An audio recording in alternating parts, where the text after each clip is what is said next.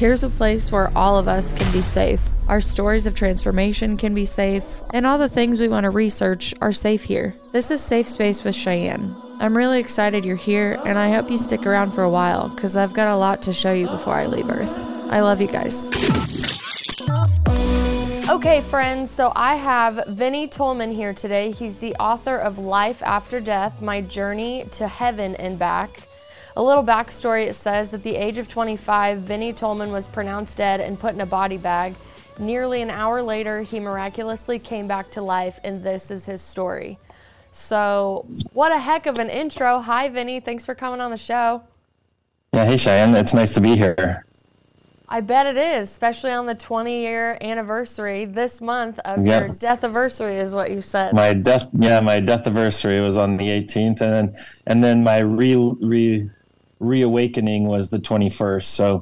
So I went in the hospital, essentially newly revived on the 18th, and then I actually woke up out of coma on the 21st. So, yeah. So and I know we're getting ahead of the story, so after this question, we'll definitely start the story from the beginning, but they were able to revive you in the ambulance after you had been in the bag, paperwork done, lights off in the ambulance, but then you were in a coma for 3 days. So you still, you still got to, when you woke up, you remembered, was linear time a thing to you? Did you realize that you had been down for 3 days? Time I learned from my experience is one of the rules only for here, and it's not a rule outside of here, outside of the Earth space. And that's why it's so relative to our gravity and our space here. There's other time in other places, kind of like ours, but specifically our time is just for here. So once we leave here, there is no time. Somebody could say, hey, were you gone for 3 weeks? And I'd say, yeah. And then it seems like it, and then they'd say, well, were you gone for 3 days? And I'm like, no, it had to be way more than 3 days because it felt very much longer. It felt like a very long journey that I was on. So, it felt like time was definitely not relative there as I stepped outside the time stream or the time paradigm. That's something that I hear in a lot of people, that whether they have, a near-death experience, a death experience, even you could get into ayahuasca and plant medicine. They all will say the same thing, that linear time is literally only for us. And as soon as you get out of it and you kind of observe above it, it really expands your mind and realize how truly limited we kind of are in our perception of what else is out there and everything else that is going around us as well. Mm-hmm. Yeah, and it is. It's just one of the rules for here, for Earth life. That's it. I love the way you talk. I'm already just I'm just going to let you start the story from the beginning and just tell us, first and foremost, how did you die? How did this even begin? Well, I joke that this is the most exciting, boring story you'll ever hear, because to me it's boring. It's what I lived, and I express it almost every day now, for years. But I'll tell you, it all starts with this supplement. Me and a buddy of mine, we were amateur bodybuilders. This was back in 2003. And we were getting a hold of this supplement at all the local, vitamin shops and GNCs and such. And all the local shops were sold out, and they were sold out for months. So we went online to buy some. But what we didn't realize is the liquid supplement that we were taking, that if you buy it from overseas, it arrives as a concentrate. And, whereas the stuff we were buying in the United States was a 95% watered down solution. So it was much, much stronger. What you were buying online, it could have made gallons of this stuff, and we got one little bottle of it. And we took our normal little bottle cap of this liquid, and instantly we both knew something was wrong from the second we took it. So we started to feel this cold chill come over our chest and our thighs. And there was a Dairy Queen about 2 blocks down the street from my buddy's place. So we hopped in his car and went down there. We barely made it there. He was starting to doze off. I was shaking him up, trying to wake him up. We pulled in. He barely puts it in park. I don't even remember if either of us closed our doors of the car. I went running into the bathroom And I went in first. I went into the bathroom and locked the door because it was a single-use bathroom. And my buddy went into the dining area, collapsed on one of the booths, and started to vomit. And so a manager came, saw him, called 911. They came and got him and took him away.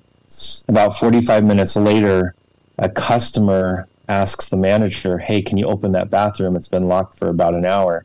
So the manager goes over, knocks on the door, no answer. He opens the door and finds my dead body right there on the ground. He calls 911 for a second time that day, and they get medical services there. They attempt resuscitation, but I had aspirated, so I had fallen on my back and I had vomited, so I suffocated on my own vomit. They tried to bring the body back. They couldn't. They put it in a body bag. They put it in the back of an ambulance, and they began to just process scene paperwork or paperwork to process that body. Now, this team of medics, they had 2 veterans and they had 1 rookie. So these 2 veterans were the primary technicians running everything. The rookie was kind of observing and grabbing tools and bags and stuff as they were trying to assess the body. So he's just kind of observing everything, but I can hear. So where I'm at now is I can actually see everything that's happening, but I'm watching from above. I can hear everybody's thoughts. Literally, if you have a thought in that area, I could hear it. I could hear it as loud as someone just talking to me. And I could hear the thoughts of this rookie medic. He felt so horrible that this guy was lost, and he felt that he got in this job, this career, to make a difference for people like this. And he felt that he didn't get a chance. He felt that he was kind of put on the back burner with the duties.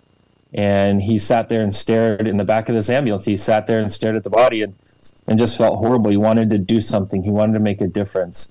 Well, about 45 minutes later, after they bagged the body, they are pulling away from the scene. And as they pull away, he starts having kind of a prayer or a special meditation that he was doing about, I wish I could make a difference. I really am doing this to make a difference. And as he did, he got a very strong intuition or premonition that this one's not dead. At first, he disregarded it, thought it was his imagination, and then it came again for a second time. And after the second time, that was enough for him. He was going to go ahead and attempt to just check if there was any signs of life. So he takes these straps off of this body. Now, when they strap a dead body onto a gurney, they strap it all over. And you would never strap a live body that way, the way they had. So he went ahead and began to unstrap the body. He unzipped the bag and was feeling around the neck and jaw area for any type of pulse. He then went under the arm, didn't feel any pulse. He then went to the inner thigh to feel for a pulse. And when he went to the inner thigh, there was a little spark between me and him.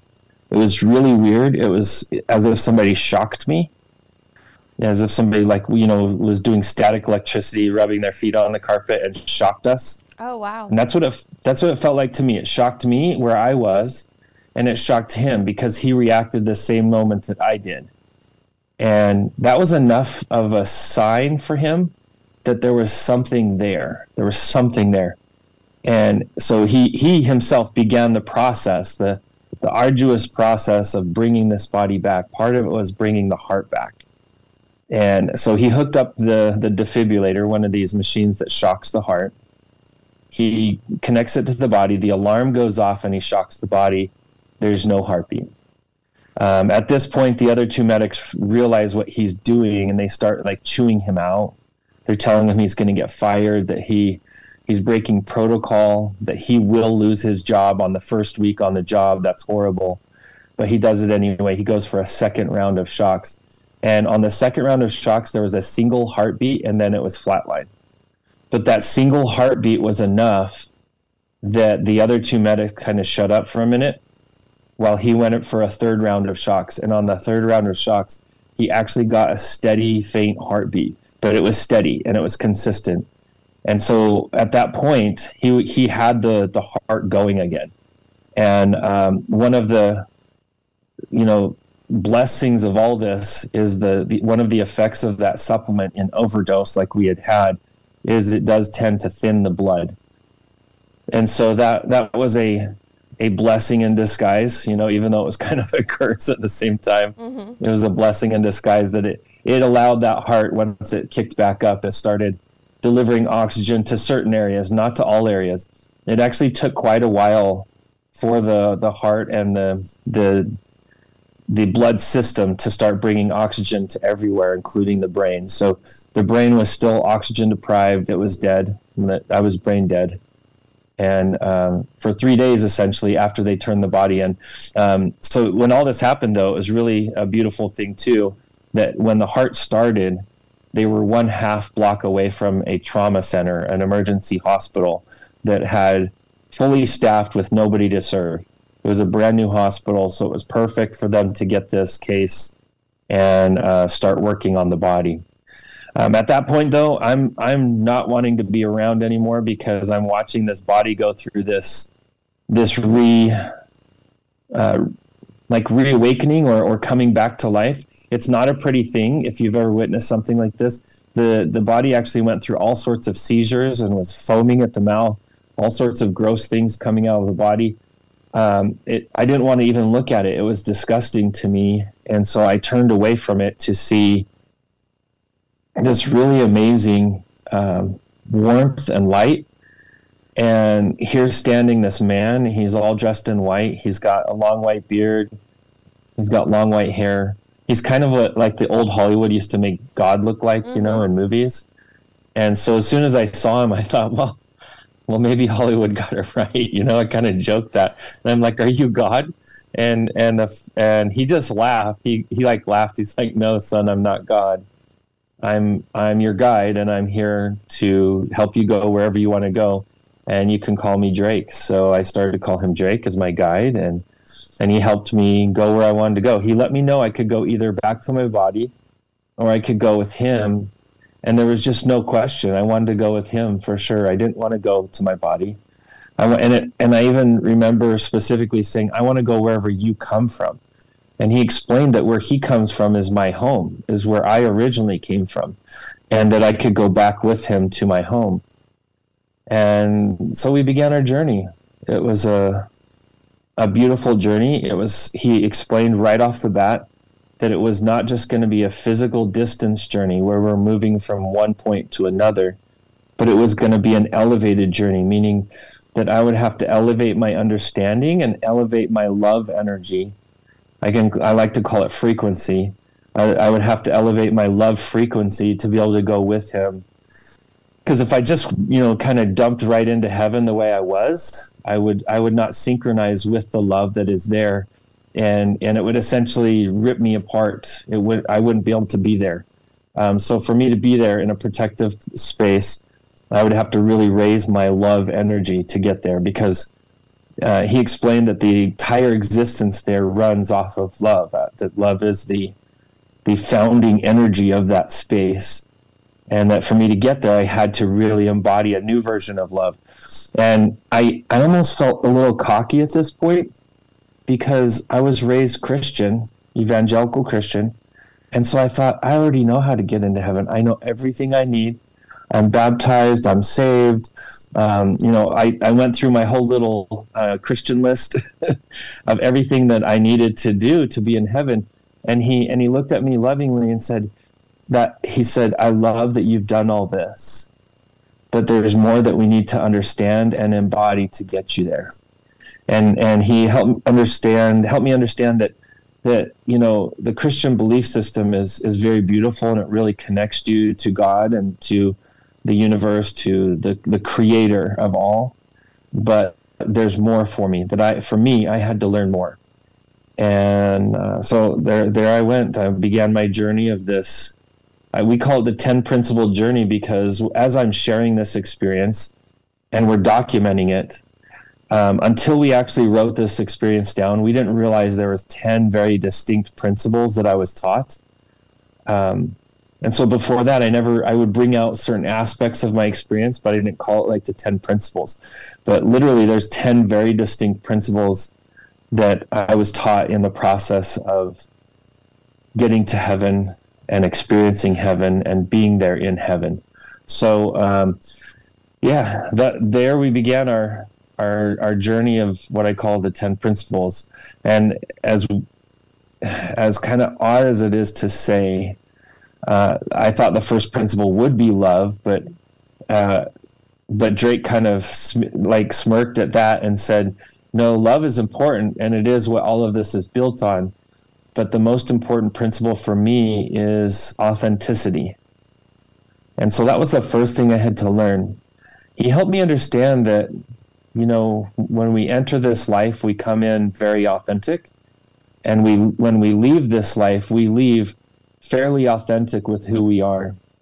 And it's all the in-between space we tend to not be authentic. We tend to build up different aspects to our personality, different aspects to who we are, so that we have a certain aspect of ourselves that we allow around our family, and maybe around our church or faith group, or maybe around our work group, around our social group, that we have these different aspects of who we are, and that we're not that.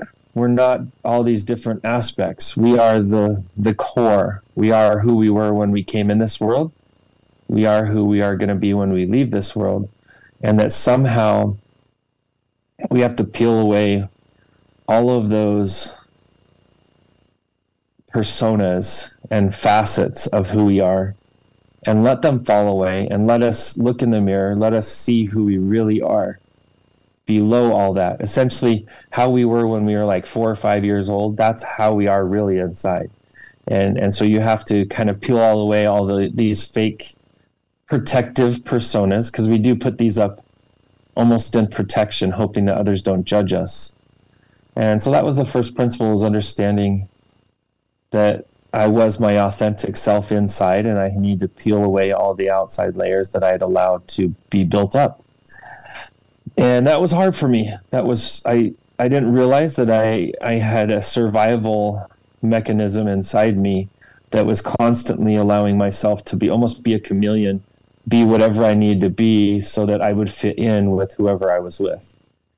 So began that process, peeling away those layers of who I was, and realizing that I was essentially that 5-year-old self of who I was as a kid, deep within all of that, and to embody that with honor and love and without judgment. And that's where I began to start to move. We literally started to move at that point from where I was and started going towards this great space that I call heaven. Next was the understanding. We still weren't to love yet. The next principle I had to understand was the purpose of life. And that is, the purpose of life is that we don't come here to the earth school to be judged. We come here to the earth school to learn. So the first thing I had to learn was that we are in a classroom and not a courtroom. And that if there is any judgment, the only judgment that there is from oneself. It is not an outside judgment from God to us. It's a judge from inside out, looking at ourselves and recognizing our own weaknesses, our own insecurities and pitfalls, and judging oneself from within. And once I could accept that life here was just a school for us to learn how to better create and make decisions, then I was able to move on to the love aspect.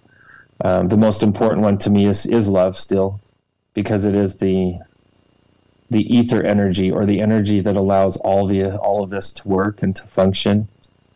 And I specifically had to learn how to love everyone. And that includes those who had harmed me, predators of the past. But the hardest one that I had to love was myself.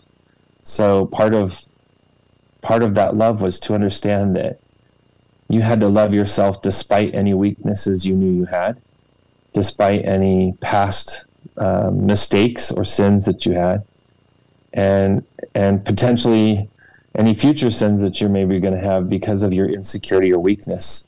And so I had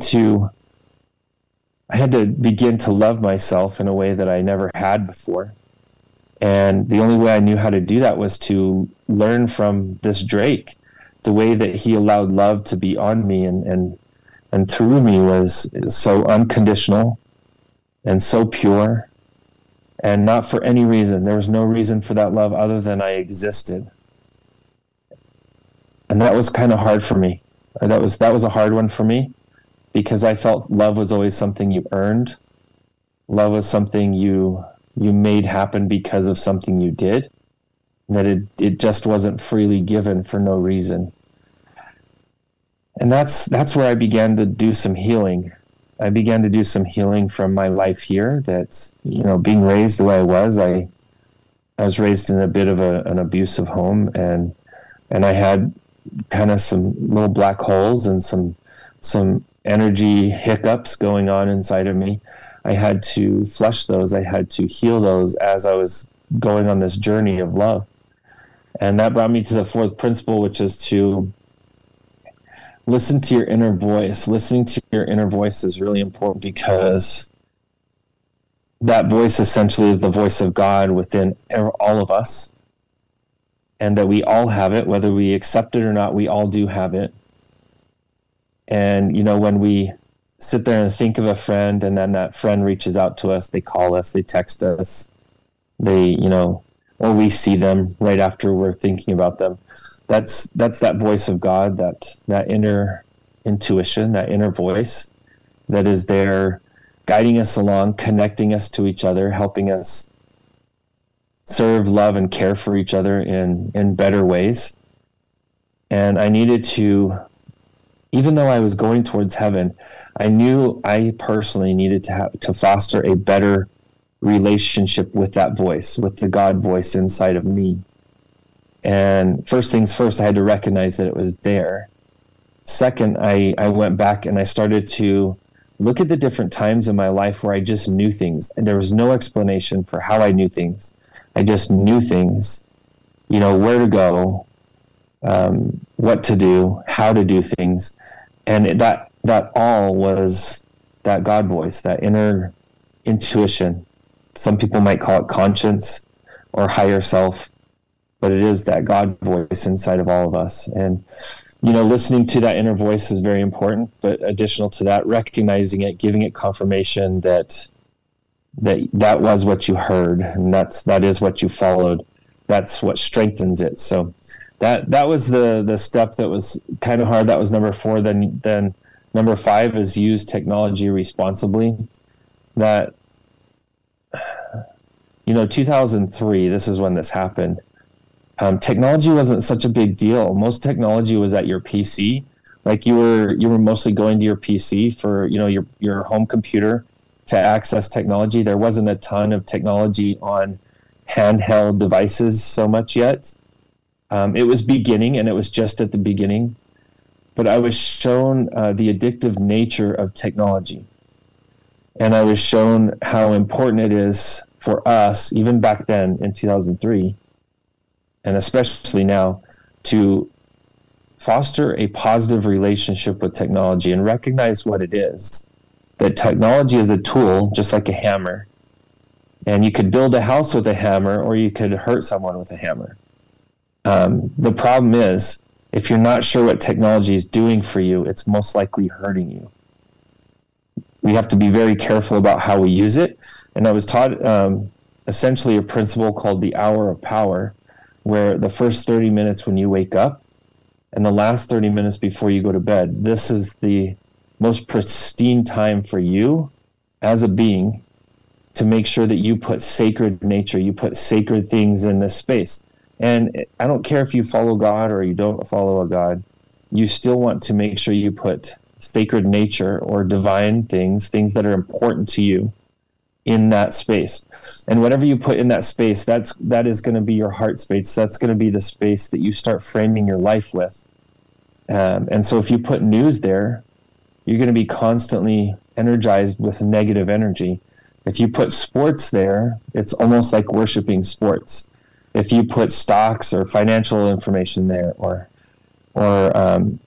ETFs or NFTs or any of these modern things that a lot of us follow and we track, and where's this, that's a space that we could easily put worship, and that's what that is.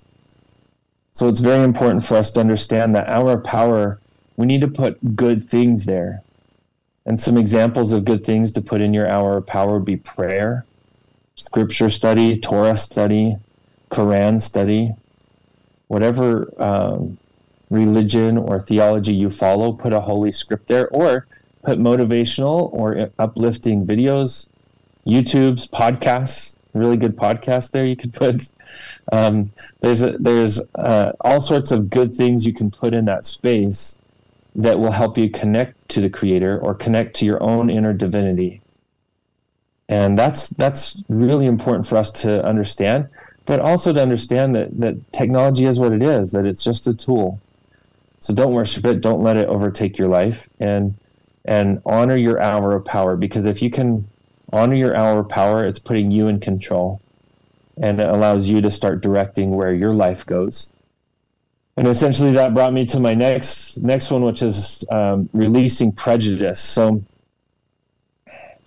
releasing prejudice was funny to me because I thought I wasn't prejudiced at all. Really felt that I was probably one of the least prejudiced people on earth. I was raised with 2 adopted Korean sisters, and I was always out trying to defend their honor. Anybody who said anything about race or being Asian or Oriental or any of these things, I was always the first one to jump in front of their face and say, "You have a problem, my sister," and so I felt that, who I was being this, very unprejudiced person, but in doing so, I was being very prejudiced against prejudiced people. And my guy, Drake, he showed me, he said, as I was being prejudiced against prejudiced people, I was joining their ranks because I was so prejudiced against them. And that I needed to get myself to a point where I could understand a simple principle that victims create victims and hurt people, meaning that most people that are prejudiced are that way because of being a victim of some sort. And it didn't even have to be a victim of that race or that whatever they were prejudiced against. But that's how they were dealing with being that victim, was they were outwardly seeking to ostracize a certain group, a certain classification, whether it be race, religion, creed, lifestyle, whatever. But I began to understand that broken people break other people, and unfortunately, to end that cycle, you have to get in there and you have to love the broken person before they break another, or even after, to prevent them from breaking anyone else. And that was very enlightening to me, that I had to get to a point where I even loved prejudiced people, because I felt those were the least worth loving in life. I felt almost like God would just throw them away because they were evil, they were bad, they hated people for how they lived or what they looked like or where they were born. I felt that was the least in sync with this God energy, but yet that was a judgment of my part, not God's part, of course. So I had to completely release that prejudice. And at this point, I actually started to slow down my progress because I had a hard time forgiving all of the rude, racist, people that I had contact with growing up. And I had to release that. I had to let it go. And not just that, I had to love them one by one in my own heart and understand that they themselves were broken in some way, and that only through love could you heal prejudice. And so that was very interesting for me. I began to understand this new energy of being, this new energy of understanding how God loves us. And, if we choose to pick one thing out that makes us not love another, then how important would it be that we don't do that, because that's essentially what God would have to do to us. So it's important for us to not have that. And I was taught the principle of the pointed finger. This one's kind of cool. Since this is a podcast, I'll verbally describe it to you. But when you're pointing your finger at someone and you're saying that person is this or that, you're sending that negative energy or positive energy out to the person with your forefinger. And then your thumb that is pointing up to the sky is sending that energy up to the etherical or to God. And then if you point that pointed hand, that pointed finger, and turn it around, look at the back side or the inside of that hand, you'll notice there's 3 small fingers there pointing back at yourself. And so every time we say something negative or positive about someone else, we're sending that exact energy back on ourselves 3 times stronger. And this is something that I don't think people understand nowadays, because everybody's quick to cancel people. Everybody's quick to judge others. Everybody's quick to be a victim and to point blame at anyone but themselves. But when they're doing this energetically, when you're pointing blame at another, you're actually taking on 3 times that blame on yourself. Energetically, you are. And at the same rate, when we go and we point that finger and say, look at how amazing that person is. Look at what a great person, being, or way of being this person is. We are taking that energy on 3 times stronger on ourselves. So we have the opportunity with this life that what comes out or what goes out of us comes back into us. So what we send out comes right back. If we send out good, we get good. If we send out bad, we will get bad. So if we are a victim and we point the finger at someone else, we will get more opportunities to become a victim. If we are a victor and victorious with the way we act and we love and care about each other, we will get 3 times that energy back to ourselves. So if you're in one of these cycles of victimhood or pointing the finger, turn it around. Instead of pointing at the things that you hate and are hurting you or making your life hard, point at the things that are making your life easier, better, or making your life able to endure. Point out these things, and this is going to make this positive energy 3 times stronger for you. But then that leads me to the next principle, which is exercise the power of creation. And with this, I didn't understand this. I thought, I told Drake, how are we creating? And he explained, well, you can create a building, right? And I'm like, well, not really. I don't think so. And he's like, no, listen, if you wanted to create a building, you could go seek out an architect. Together you could design it. Then you can hire contractors and you could start building this building. But it all began with the thought, the idea of creating the building. And he showed me how our thoughts are magic wands for us. That's how we can create in this world. And that if we can master our thoughts, we can master our world. We can master our environment. We can master our version of the world, which we want to call that our reality. So it begins with our thoughts. If we can master our thoughts, then we can master our habits. And then as we master our habits, we now are mastering our character. And our character is the directional or the director of our destiny, of where we go in this life. So if we can first master the thoughts, we can master where we're going in this life, and have a very profound effect on where we go in this life. So it's important for us to garner our thoughts with positive things, nurture our thoughts with positive things.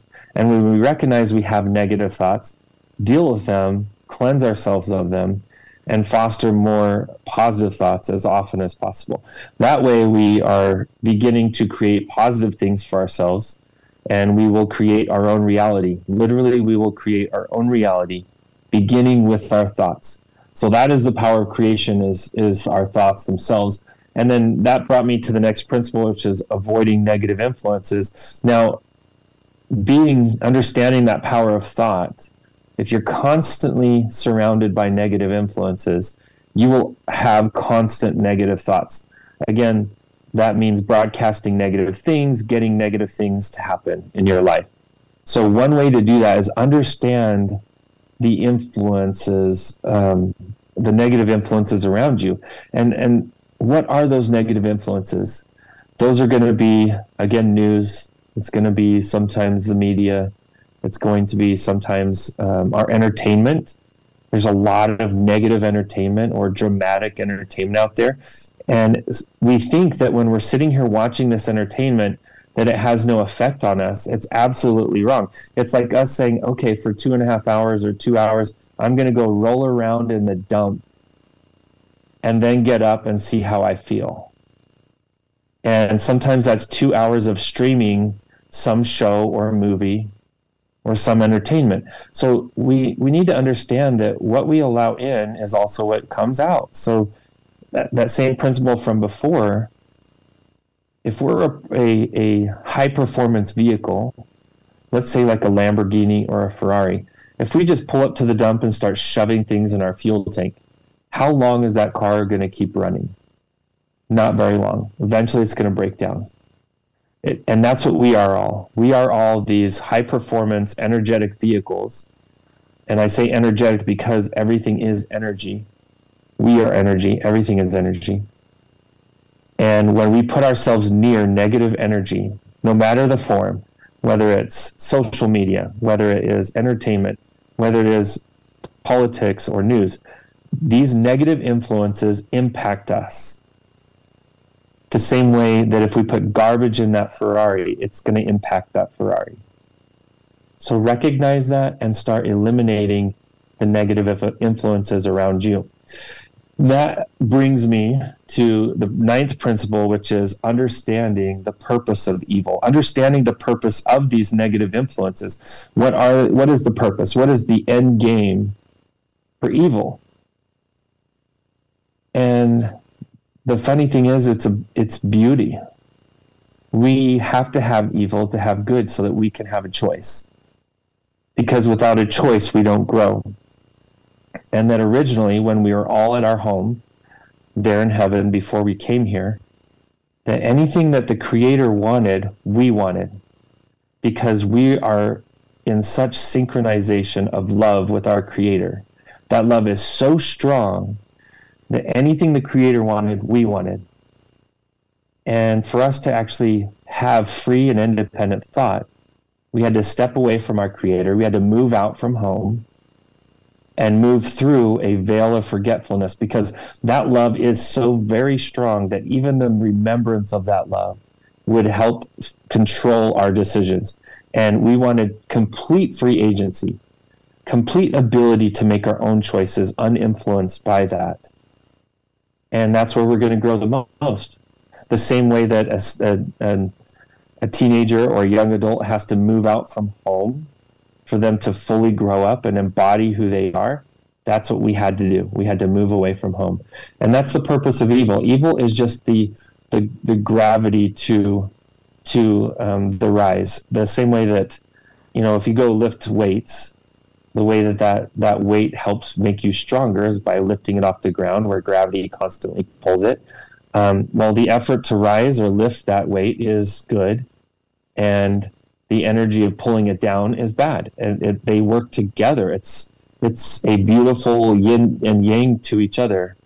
They only help each other and serve each other in our existence. So, yes, if God created Jacob's ladder, the ladder that we want to climb to essentially get to heaven or go see God again, God created the top of the ladder, which would be love. God also created the bottom of the ladder, which would be fear or Satan or whatever you want to call it. And it's not that any aspect of that ladder is any less important than the other, because they're both vitally important for our progress. And that brings me to the last principle and the 10th principle, and that is that we are all one. That every single one of us are one finger on God's hand. Every single one of us. So for us to harm another, we are to only harm ourselves. For us to hate another, we are to only hate ourselves. And most times when we hate another, that's just an outward expression of the hate we already carry within of oneself. So it's important for us to understand that as we serve another, as we love another, as we care for another, that is in essence how we are loving, serving, and caring for ourselves, is to do it outwardly first. And anything you lack in this life, if you would go and give that thing to someone else, you would feel fulfilled and feel that you were able to obtain that you were missing.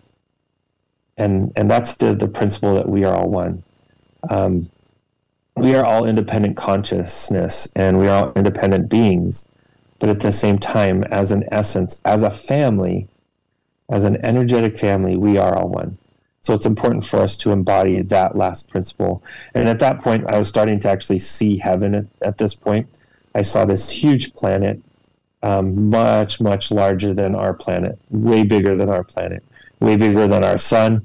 I mean, you could fit probably 1 million of our Earths across the inside of this place.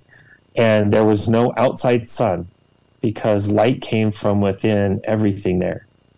And that's also what made the colors so different, is as I'm touching down in heaven, I actually could see and feel that everything was so different there, because it felt like the Earth was almost like a copy or a miniature version of this real space.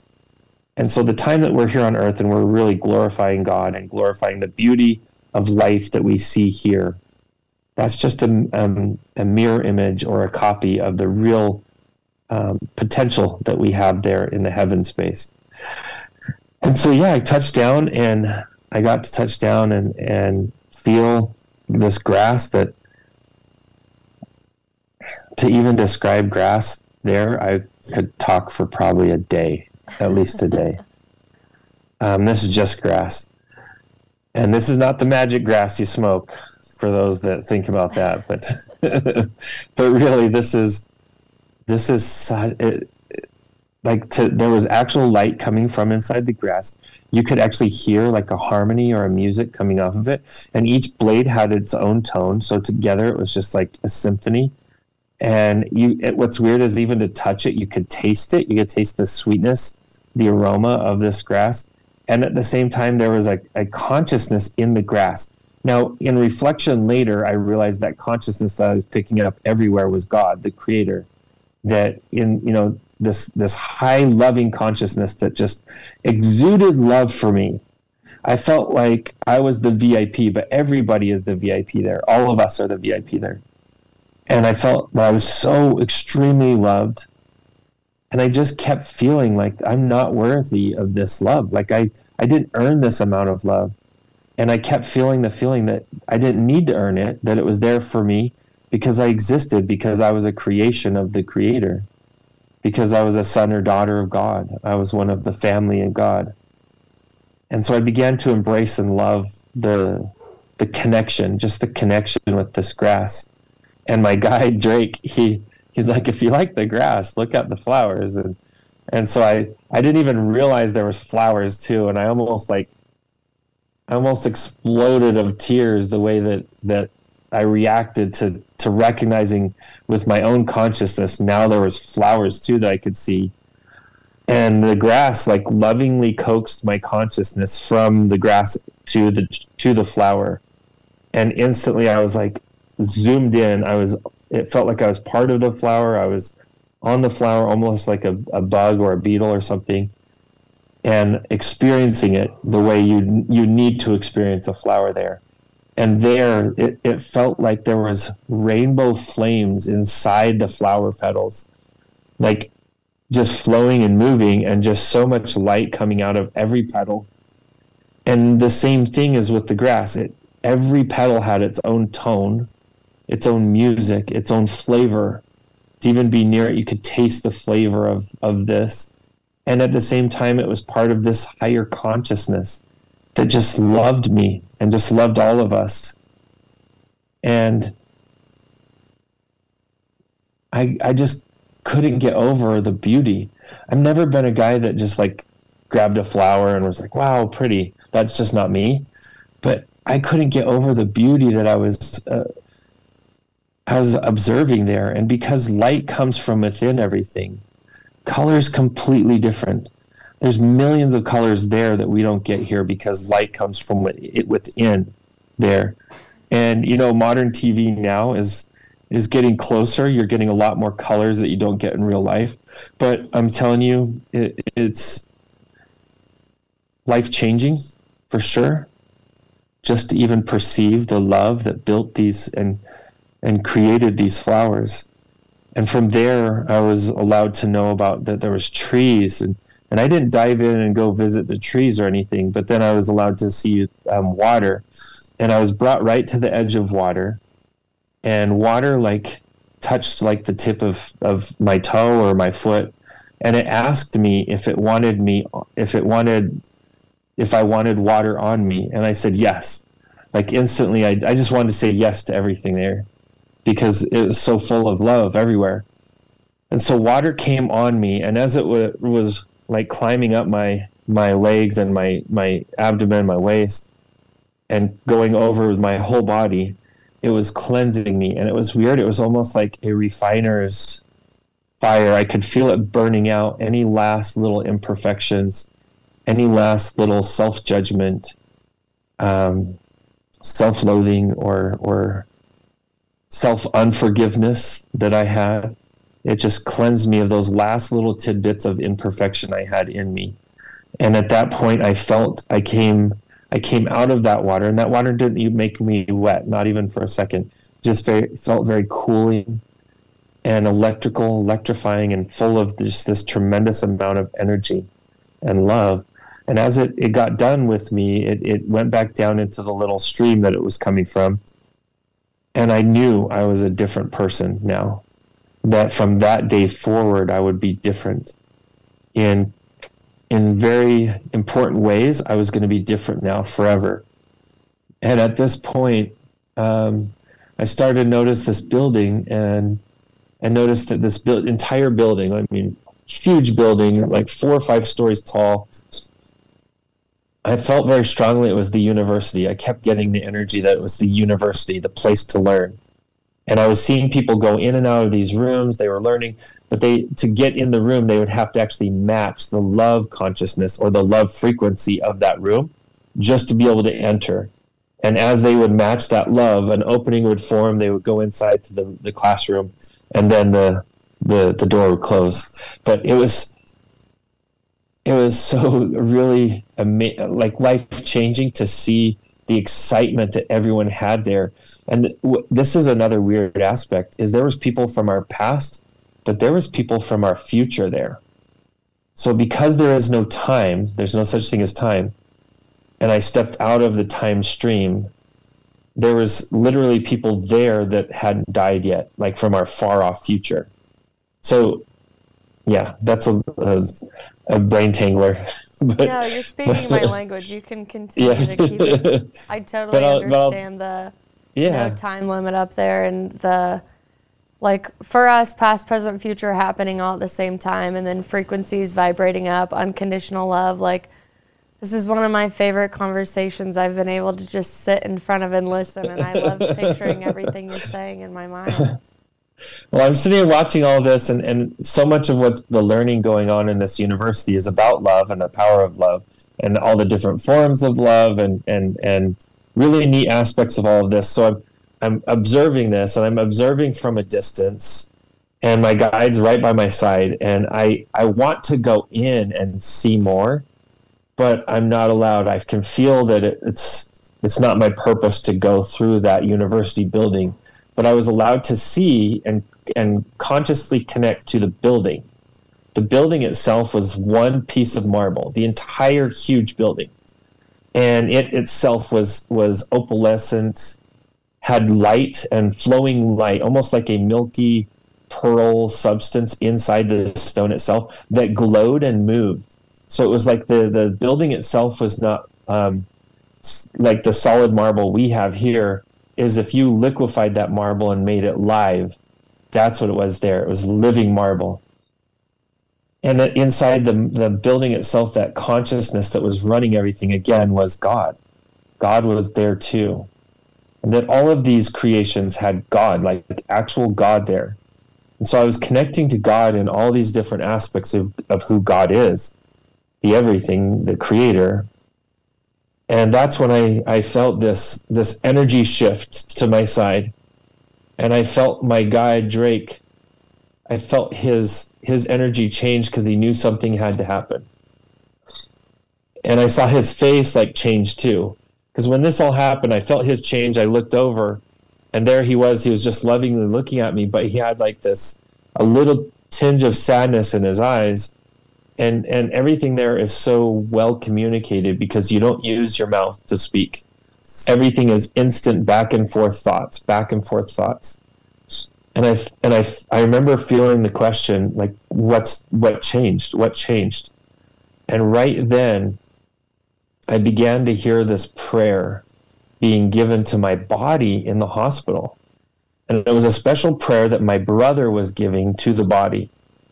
And he began this prayer. It was a long one. He was going for a little bit. And as he was giving this prayer, I looked over at my guy, Drake, and I said, what does this mean? And he looks at me and he hugs me. And the hugs there, like there's no communicating how these feel, but I'll try. It was not just bringing our two essences together, but like coming together in communion. And he gave me this hug of just immense love. Like it was so crazy because we each had our own glow, like, because everything has light there. Even I had my own light. He had a much brighter light. But as he hugged me, my light matched his. And then together, our light like went 4 times brighter than either of our lights individually. And I just felt this like atomic flow of love and very strong energy between us. And I felt how sad he felt that he had to let me go, but it was supposed to happen. And sorry. You don't have to apologize. This is beautiful. But I felt it so strong. Like I had to let go. I had to follow what the higher path was. I had to follow the higher purpose. And right then, as soon as I said, I have to follow the higher purpose, he said to me, Vinny, this is going to be hard, but it's going to be worth it. And right then, my brother said amen to my prayer, to the prayer he was giving over my body. And the next moment, I know I woke up. I woke up out of a 3-day coma. I was completely brain dead. Neurologists had no idea what was going on. They wanted to poke and prod me for hours after I woke up. They thought I was a fluke, that somehow I woke up and I was just going to go back under and die. And then that happens. That happens to coma patients quite a bit, actually. They become conscious and then they die within 24 hours. But for me, I woke up and the next thing I know, I'm in this hospital. I have all these tubes, and you can look at the back of the book. It has a picture of me on, when I was on life support. And I had all these tubes coming out of me everywhere, including a catheter. And I just yanked all that crap off of me. I felt so claustrophobic because not only the experience, but who we are as spiritual beings, who we are as eternal beings, are like 10 times bigger than what we are here. So it was really hard to bring that form back into the physical form, into this little minute form that we have here. And that was extremely hard for me. And I was super claustrophobic. I still struggle with claustrophobia. Here it is 20 years later, and I never had claustrophobia before, ever. Not until this experience. So I still struggle a little bit with it. And, but I woke up, I yanked all the tubes and yanked all the gear off of me, including the catheter, yanked everything out. And I just stood there, just taking deep breaths, and realized that all these alarms are going off on all the equipment. So I unplugged everything. I just didn't want any of that stuff going off or near me. And so then I realized, oh, you're naked. And so I went and got a gown that I found in the cupboard on the wall and wrapped around my middle section. And I just left. I walked out of the hospital bedroom, and I looked both ways. I saw this nurse over here. I saw she wasn't paying attention to me. So I went down to my right, which was this elevator corridor. I went down, made it all the way to the elevator when I heard a scream. And it was that nurse. She had gone in the room because her alarms, had gone off. She went in the room and there was nobody there. So her mind, she's like, "Oh no, who stole my body? Who stole the dead guy?" Oh, that's what she was thinking. And then she came out of the room and yelled for another nurse. The other nurse came. They were looking around. Then they both came back out of the room and saw me just sitting there hitting the down button on the elevator. I was like hitting it really fast. And they both looked at me and they both screamed. And at that point, I knew that, I had this weird new thing where I could perceive things I never could perceive before, but I knew they would get in a lot of trouble if I left. And I could have. I was the ding had just happened on the elevator. I could have, left, but I didn't. I went back to them, let them, do what they needed to do. I wouldn't let them put anything back in me. I let them put a little thing on my finger for, I think, heartbeat or something. Yeah. But, I wouldn't let them put anything back in my body. I was very strict about that because I was so claustrophobic. They tried, though. They did put like an IV back in, and I just pulled it right back out. So I just couldn't have it. Because they were going to want to keep you for a couple more days and then try to be like, what the hell just happened? So in fact, that's exactly what the neurologist wanted to do. He wanted to keep me for 72 hours in observation just to do more tests, figure out what happened and how I was somehow alive but not alive and all of this stuff. So, all of this was going on. I was just fighting with them saying, nope, I want to go home. I want to go home. I want to go home. And finally, after 6.5 hours of that fight and about a phone book worth of release papers, and most of them liability release papers, I was able to check myself out of the hospital. And weird change of events with my insurance because I wasn't following the recommendations of the doctor. They actually denied the claim. And I'm glad that they did because that gave me financial proof too of my whole experience. I have all the bills, I have all the life support stuff, the emergency stuff. I even have I had a piece of that body bag too. So it's like, I had the whole experience. That's not in debate. That's all there in the record, the public record, so it's like, the experience itself is not up for debate. The question is what happened when I died? That is up for debate. And I'll tell you, for a while after I came back, I had a very hard time with it because my mind is a very analytical mind. And I believe very strongly in science and physics and the known sciences. And none of those things completely explained what happened to me. Now, what's really cool, fast forward, quantum entanglement and quantum physics is actually explaining a lot of what happened to me now. So that's really cool that modern quantum theory, especially working in the string realm, string theory and quantum entanglement, it explains a lot of what was going on to me and gives an explanation. But I still at the time, back when this happened, I doubted it. I had a neurologist tell me that my imagination would just make up anything to fill in the empty space. And so I needed to not trust what my imagination was putting in there. Now, here's the other thing, though. Now, all of a sudden, I sense things. I knew people's thoughts, not everybody, but I knew people's thoughts. I knew what was going on in their lives without them telling me. I sometimes I heard things from spirits that are crossed over. And I had this complete other sensory organ that was alive that was not alive before my existence, or if it was alive, it was very weak before, and now it was very strong. And I think that's more true and more authentic to what really happened. But so now this is on really strong, and I'm seeing a doctor. I'm seeing a head shrinker to figure out what's going on with my mind. And if you read the book, you'll see one of the experiences where I essentially was able to prove to the doctor that no. Those voices and those things that I hear are something that are real, something that even he had forgotten about from his own boyhood. So, there's some substantialness there. I didn't quite understand it yet.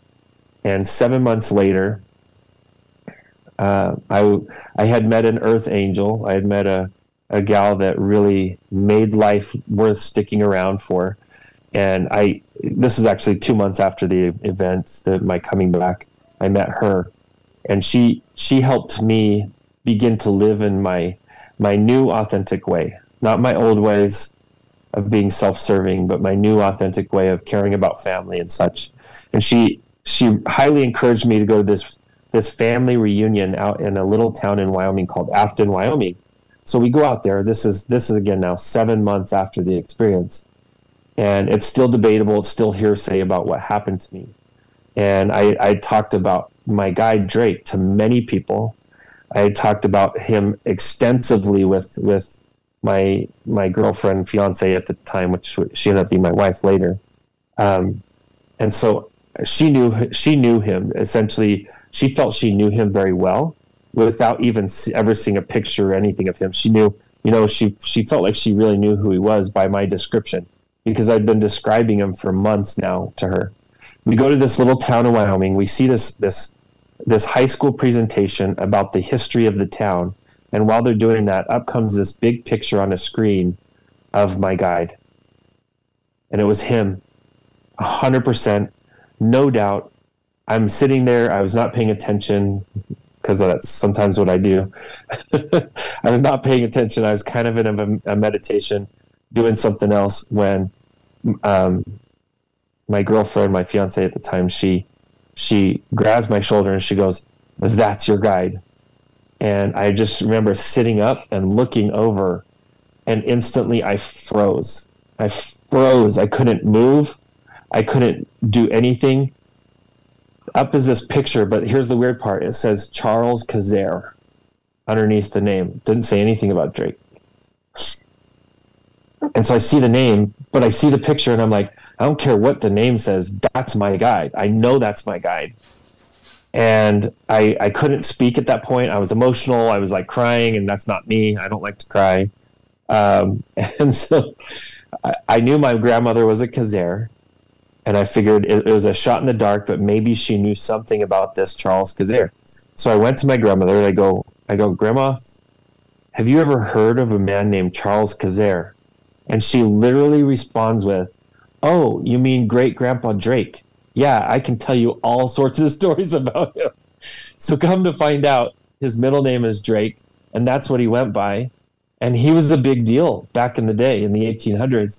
And he was one of the founders of the town, one of the first clergy of the town. He has an extensive history in the state of Wyoming in helping the people of Wyoming and serving them in different capacities. And it was really an amazing experience to now have my first confirmation I should say my second confirmation. My first was with the doctor, but my second confirmation that my experience was real, that here's a man I never saw once in my entire life. I had never heard his name one time in my life. And somehow that was part of my experience. There was no way for my subconscious or conscious to grab that element and just make it up. So it really helped me through that process, and it's helped hone in my skill and my ability to speak to spirit now, because knowing that it was real and that this whole experience that I'm having with spirit is real. It took a while. It took a good amount of time to embody it and get better at speaking to spirit. So that's what I did. And later we got the opportunity to move to Wyoming for a short period and take care of my grandmother right at the end of her life. She didn't want to move out of her home. So while we were there taking care of her, I got to see this document that she had inherited from her family, that documented the divine life path of this Drake Kazare. And it was a special blessing that was given to him, a special prayer that was given to him. And it talked about 2 paragraphs about the important works that he was going to do in this physical life. And then it did an entire page to a page and a half more of words, just talking about his duties in the afterlife, in the life after here. And one of his duties was to be an escort or a guide to loved ones and those who call on him, to help them make the great transition, they referenced or worded it as the great or the last transition or the greatest transition.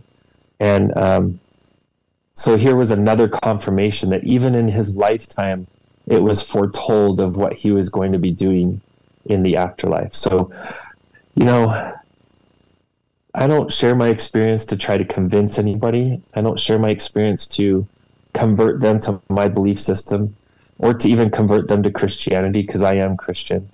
But I'll tell you that I know for a fact God exists from my experience. I know for a fact that the Creator cares about every single one of us. I know for a fact that there's an entire system just pumped full of love for us.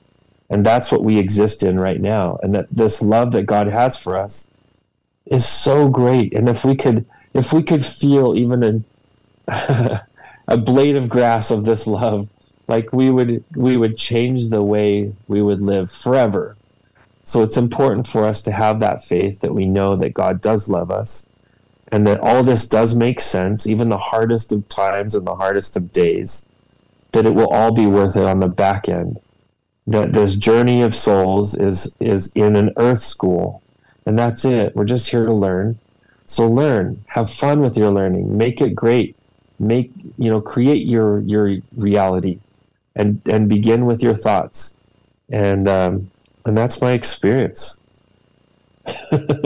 So in a nutshell, that's my experience. In a nutshell, that's your experience. So usually I'll have questions that I'll interject, or I'll like to pull things apart that we talk about. If it's like when you started talking about like frequencies and all of that, I know that's not really a beginner concept for some people.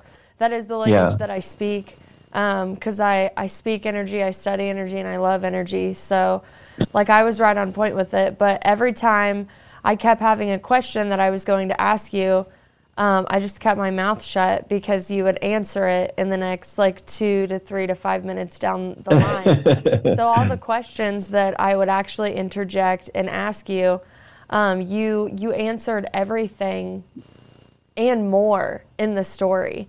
And as you're just telling the story, I'm just I'm standing there with you, with Drake, going to all of these places and understanding even experiences that I've had.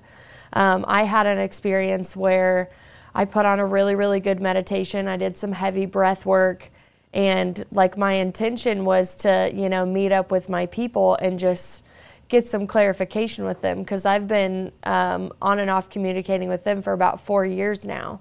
And I remember I talked to one of them. She had really cool blue hair, and I know that she's a past life connection. And she grabbed my arms really quick, and she said, I don't have much time with you. She's like, you have to elevate your frequency. Do you hear me? It's love. It's love. It's unconditional love. And then I came back down into my body, and my meditation had ended.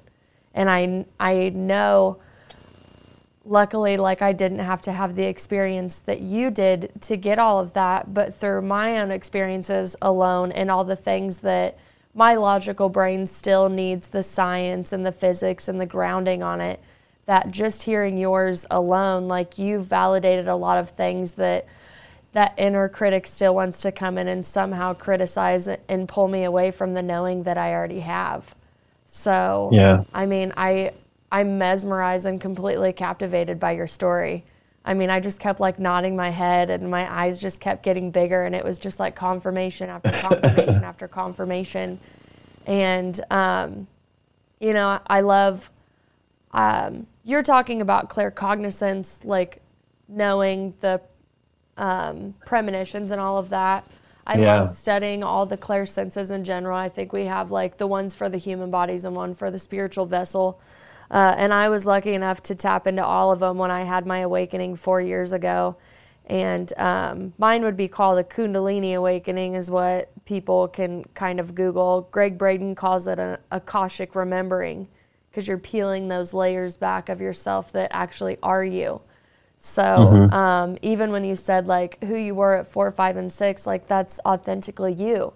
And that makes so much sense to me as well, because a lot of the trauma training that I went through was connecting with your inner child again and meditating with each version of yourself and going and finding who you were before anybody got to you. And then when I found that girl before 8 years old, I really started tuning in and tapping into her, because she was teaching me how to really tap into that love that I always was before I had to shield myself and mask myself and protect myself more. So even as you're reading through all of the principles, I'm just like, yes, yes, and all these experiences are popping up in my head.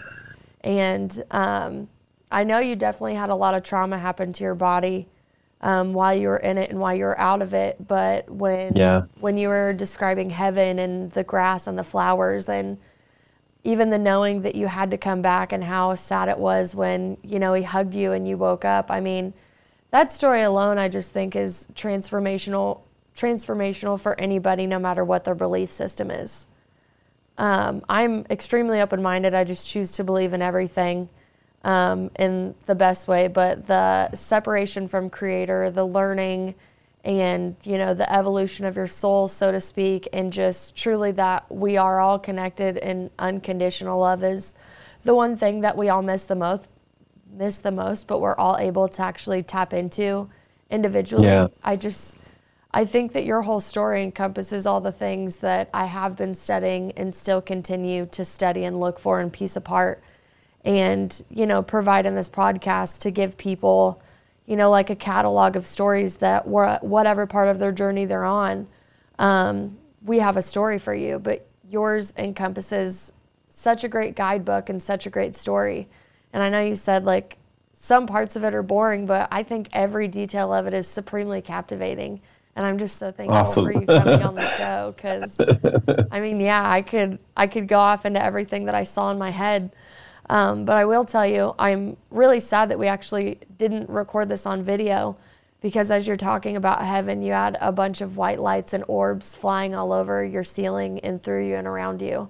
And I don't know if you could pay attention. It's actually it's common. Like I've gotten a consistent response of that when people watch recordings of me telling it. They see like physically see with their physical eyes, orbs and all sorts of lights. I had one gal tell me last week that I had light coming out of my fingers when I was like describing, you know, certain things.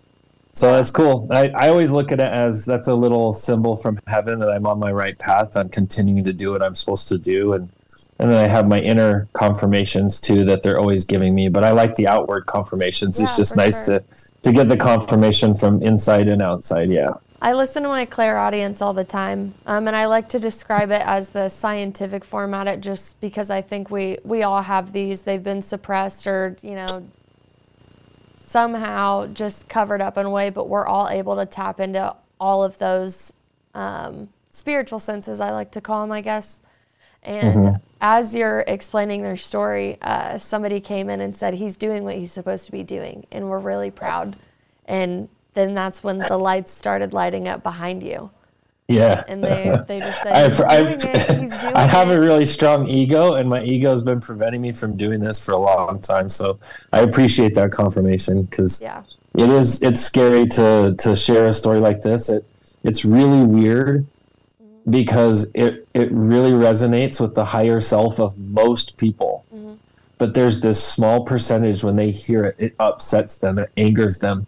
Yeah. And it's because it especially if there's someone who tends to be more on the prejudice side of things, and they feel that they are prejudiced because God is prejudiced. That's what they believe. And so they hear this story, they hear my experience, they hear the heartfeltness of it, and it even makes them more angry. And so some people, it really pulls out a dark side of them. Yeah. But a good majority, I'd say around 98% of people, they hear this, it helps them connect to something there that they love, that they like, that helps them more embody the love of God or the love of Creator.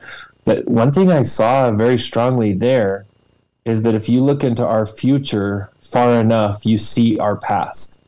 So that we've been here before, like this cycle of technology and remembering and connecting to Spirit. And if you go towards our future, we have a stronger connection to Spirit, and not through technology, through intuition, through direct connection. But even with technology makes that ability even easier, because there's a way to proof check certain things that you get through intuition. So That was really neat, though, to hear you give me a little confirmation that I'm glad that Spirit's proud, because it's a little weird. I've lost some friends over it, but at the same time, I know there's a higher purpose, even if I lose a friend here and there over it. Yeah.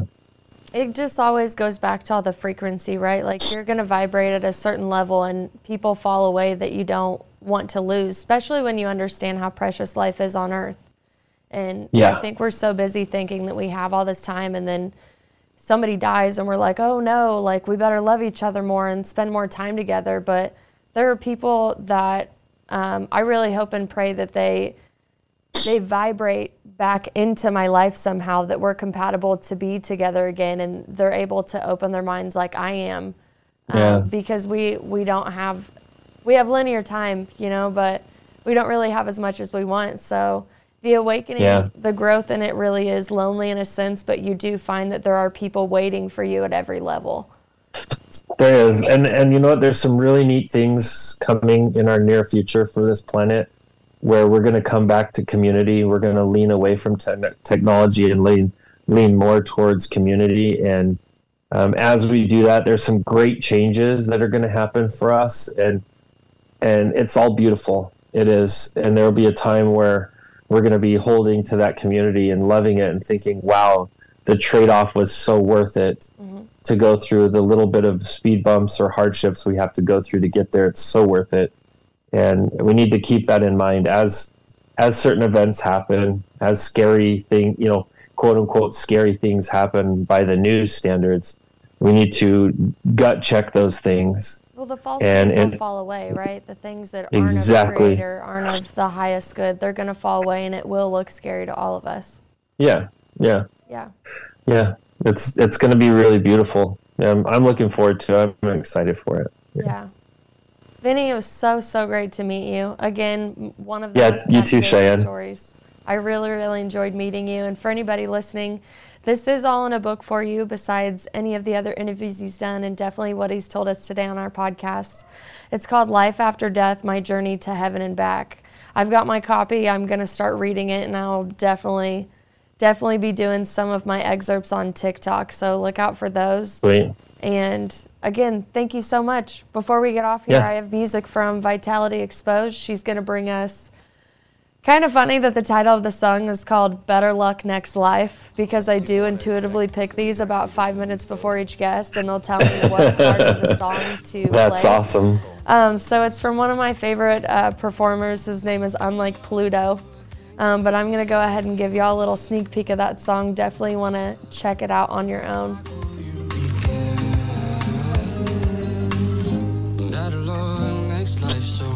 Saddle up and ride to anywhere.